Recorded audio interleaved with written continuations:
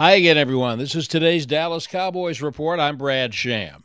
The way the Cowboys have dominated their first two games now presents them with their greatest challenge. They're getting kudos all over the league for their start, which they've earned.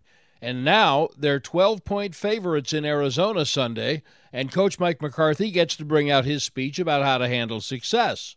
Each week is a challenge, as we know, in this league, and handling success that comes to it, and obviously working here is, you're part of the Dallas Cowboys, so it's a constant. We take the time to celebrate victories, which are important because there's so much to learn from those. It's really the chunk of confidence that comes with success, and there's a fine line between being confident and being complacent. Tyler Smith and Donovan Wilson returned from their injuries to come back to practice yesterday. That's today's Cowboys report. I'm Brad Sham.